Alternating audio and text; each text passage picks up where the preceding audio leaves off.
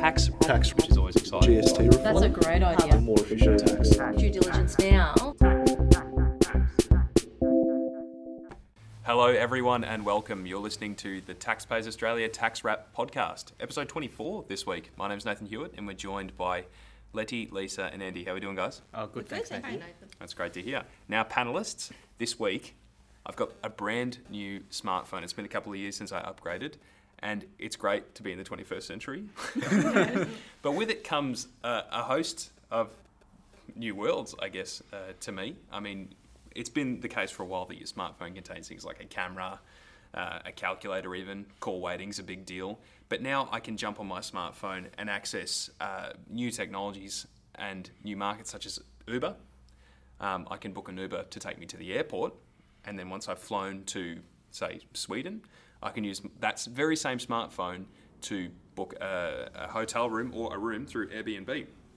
Stay with a complete stranger, and that's all organised through my smartphone. Now, I don't know about you guys, that's a pretty incredible thing that we can do that in this day and age. Now, I bring this up because whenever we talk about disruptive technologies and innovations in a tax environment, tax law or a discussion about tax law and how it lags behind will inevitably follow. So that's what we're going to talk about on today's podcast.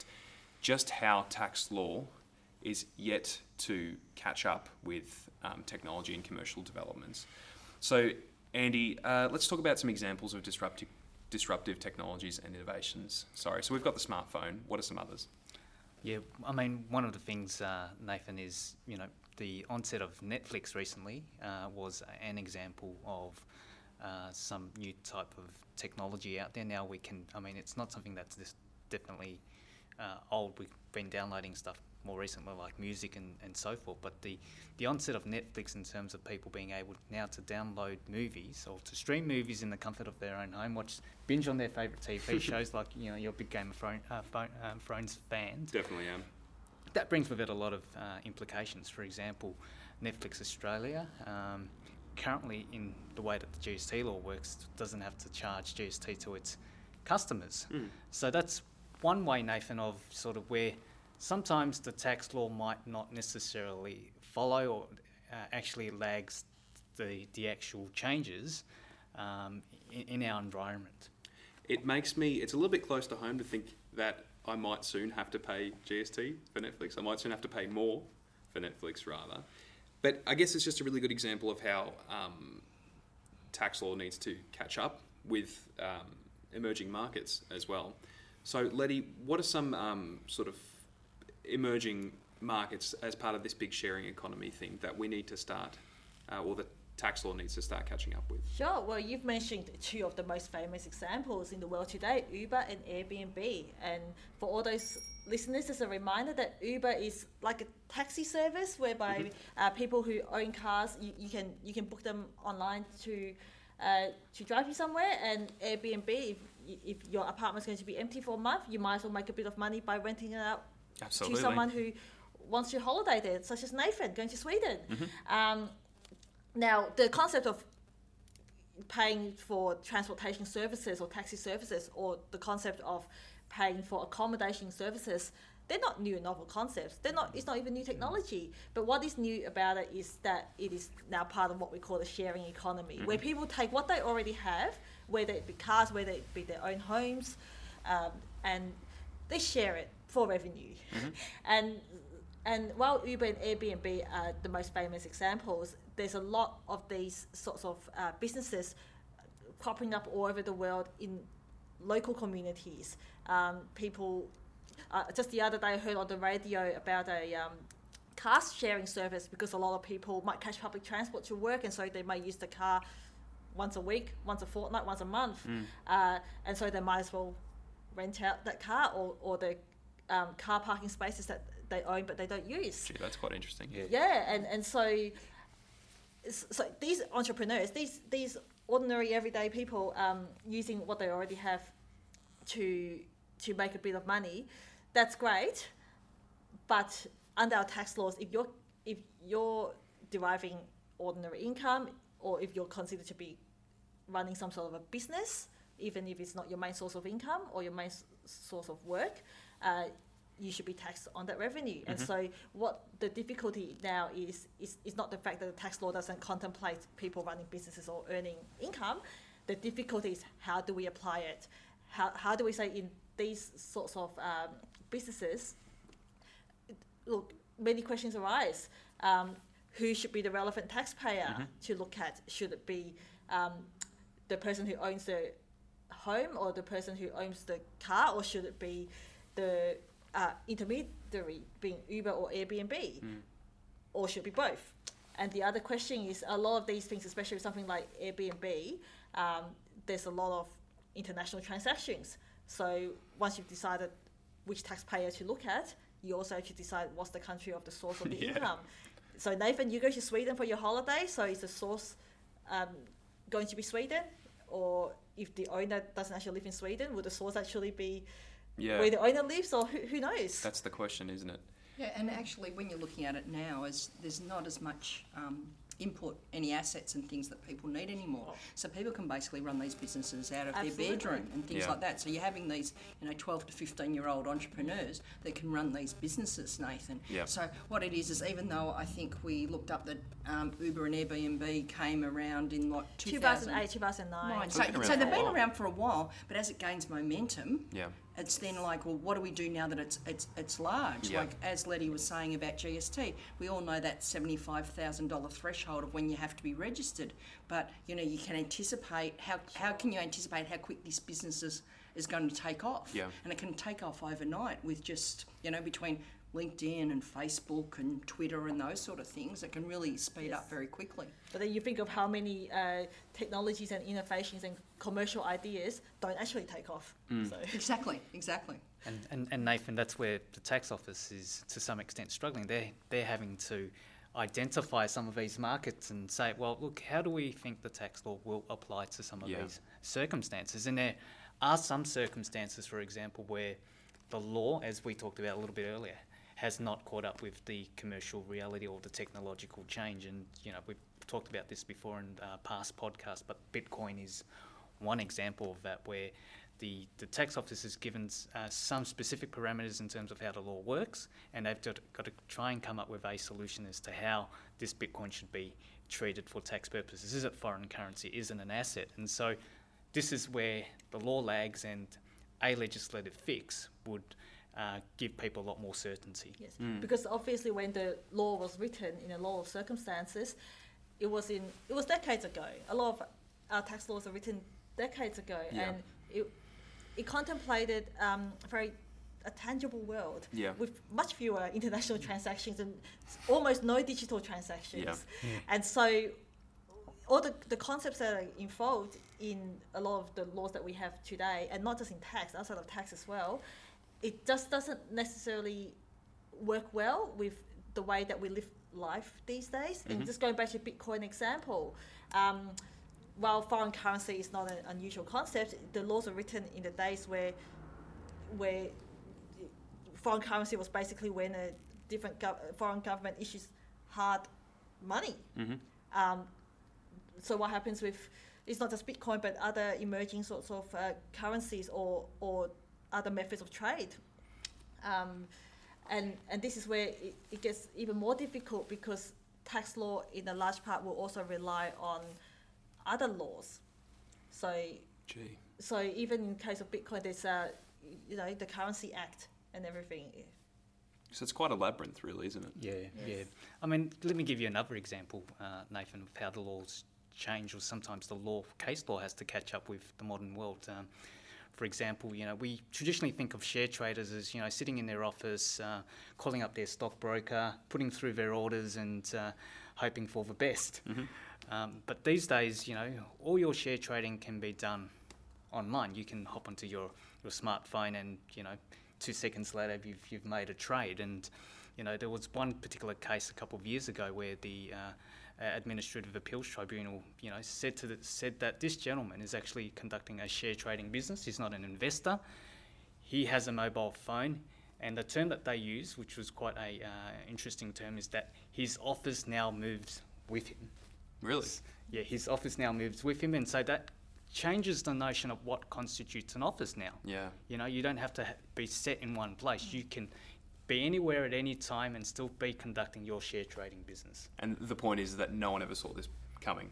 That's correct. You yeah. could never see this coming, something like that. Or what it does is it upsets your conventional ways of looking at the law, you know, and this is one of those things that the law will have to try to, whether through case law or through legislation, try to adapt to the way that we're living. Okay. So what will happen is that there'll be a test case on this new technology Sure.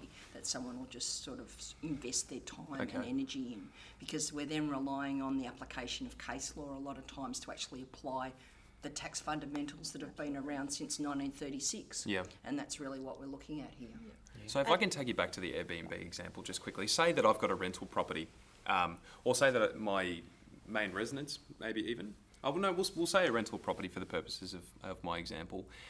Say I let out my rental property to a tenant for a 2-year period. Now, the income that I received from that rental property would be counted as ordinary income and added to my assessable income, correct? That's correct, yes. Now, the issue with Airbnb is that it doesn't fit into traditional rental style arrangements necessarily. So in the instance where it may be your main residence and you may have an Airbnb staying in a room of your house, and then you'd have to apportion the floor space and whatever else to make sure that's part of it. But the issue is that it's not clear whether it's part of it's counted as ordinary income. Is that the issue? Not necessarily. I think, Nathan, it's to some extent it's more, an informational thing. Some people don't necessarily know whether they need to, for example, include that income in their assessable income in the first place. So Okay. sometimes it's an informational thing. Yeah. Other instances, it may be the case as to whether they need to, are they the one that needs to be registered for GST? Do they need to charge GST? So there's some of the questions that come out of these new emerging markets. You know, who's responsible for what? Who's paying the tax? Yes. Who has those obligations? And so they're the things that create a lot of that confusion out there in the marketplace. And part of the role of the tax office is to inform those people who enter into these transactions, no different to eBay a couple of years ago, that these are some of the obligations and responsibilities that you need to keep up with. Okay. Yeah, because to some extent we got back to the older days of a bartering technology to some extent. It's like, if someone gives you cash, do you actually declare it enough? Of course you're meant to. Yeah. But, if your Airbnb person says, I'll give you dinner tonight and, you can pay for dinner Yeah. the next night. That's sort of like a bartering arrangement, Yep. Nathan. So that's sort of, where we're getting back to. And then to what extent would it constitute a business? If I have a spare room in my house and I think, I'd like to meet holiday makers from all around the world, I'll rent out my room now and again, to what extent would it then constitute a business? So apart from the question of whether I include the income in ordinary income, which I probably would have to, but if it constitutes a business, then there are other implications that arise, Yeah, exactly. And then how does the tax office collect that money is the other issue. especially from overseas people. Well, if it's part of your main residence, if you've apportioned that floor space, say you rented it out for one weekend as part of a 2-year thing, that would be exempt from the main residence exemption. You have to, if you would apportion that correctly. Is that right? Or Yes, I mean some portions of your home will be exempt from CGT, or a portion of that capital gain or loss is disregarded. But for the portion that you actually do use to derive income, what people don't necessarily know sometimes is that at the time that they sell that property, they'll be liable to some capital gains on that. So, there are all the implications, Nathan, that some people, people don't necessarily think about when they start doing these sorts of activities, and it's one of those things that it's more getting that information out there so that people are informed and are correctly following the law and then their tax obligations. so, Andy, what about eBay? Yeah, with eBay's been around for a while. I know Liddy does Long a little time. bit of Yes. shopping. Liddy does. And Oh, that's we all what- like this to is at where- work. Liddy does. this is where technology has made life easier and probably a bit more expensive.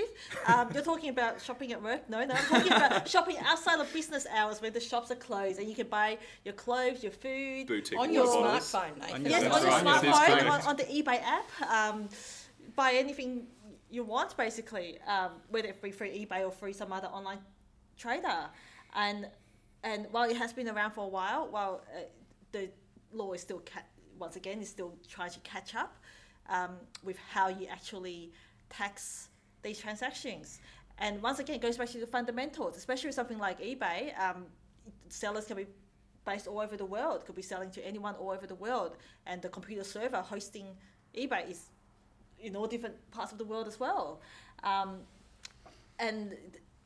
And also, once people start selling prolifically on eBay, they have to determine, once again, are they a business? And just very recently, in the past week or two, the ATO has released a notice of its data matching program with eBay. Now, it's done this for a couple of years now, but what it's basically going to do is get data from eBay Australia to look at online traders who have derived revenue of at least $10,000 in the past year. And no, that doesn't mean that if you've sold a whole lot of high turnover items, you're going to get into trouble with the ATO. They're just going to look at your affairs. Okay. In previous years, the threshold was $20,000, and now they've actually dropped the threshold to $10,000 because it's just so commonplace to basically run a business from the comfort of your bedroom after you do your 9-to-5 job. Yeah. Exactly, because you don't have to put any assets into it. You just put up That's a page right. on there's no eBay, overheads. and it can be us It works selling our obviously. garage sale items, Sure. or it could be, someone selling, a real retail outlet that they Yep. just don't have retail now. They sort of sell it as wholesale, so they Sure. don't have a shop front. And the concern, I suppose, for the ATO and the government would be that if you rent a shop somewhere in a shopping centre and you sell those things, you're probably very likely to be paying tax on it, doing tax returns and things. Whereas if you're just selling things every night while you sleep, basically, you might think that you don't need to pay tax on it, or you might not understand that you're actually running a business, and there are tax implications from that. And that's why they have to look at these traders. Yeah, and I guess one thing, Nathan, is later down the track when these emerging markets, such as the sharing economy, such as the Ubers and the Airbnb, we'll probably start to see some similar sort of data matching activity down the track to make sure that those who are, undertaking some of those activities are not being looked at a little bit more closely as well. So. Okay. So in closing, disruptive technologies and innovations by nature are always going to be around. I mean, things are always going to be disrupting. Things are always going to change. Yeah, the old sort of the new replaces the old, rather. Yeah. Do you ever see the tax law operating in any other way than in an ad hoc sort of way in relation to this? Do you see there being any sort of predictive abilities to see where things are going in future, or? We wonder whether the government will ever get a crystal ball. That's the If only, that's really hey? the question. Yeah, I think under the law we do have some general principles, in terms of assessable income and your deductions. But in terms of things that you can't necessarily anticipate, Bitcoin, we keep on going to Bitcoin as one example. There are areas where the government needs to react very quickly, because it is something that you can't necessarily have you can't rely on the law as it stands, and you do need a legislative fix. Cool. Well, that pretty much wraps things up for Tax Drive episode 24. Tune in for episode 25 next week. And as always, if you have any questions that you'd like to pose to the panel, please reach out to us on our social media forums or at podcast@taxpayer.com.au. Thanks. See ya. Thank you.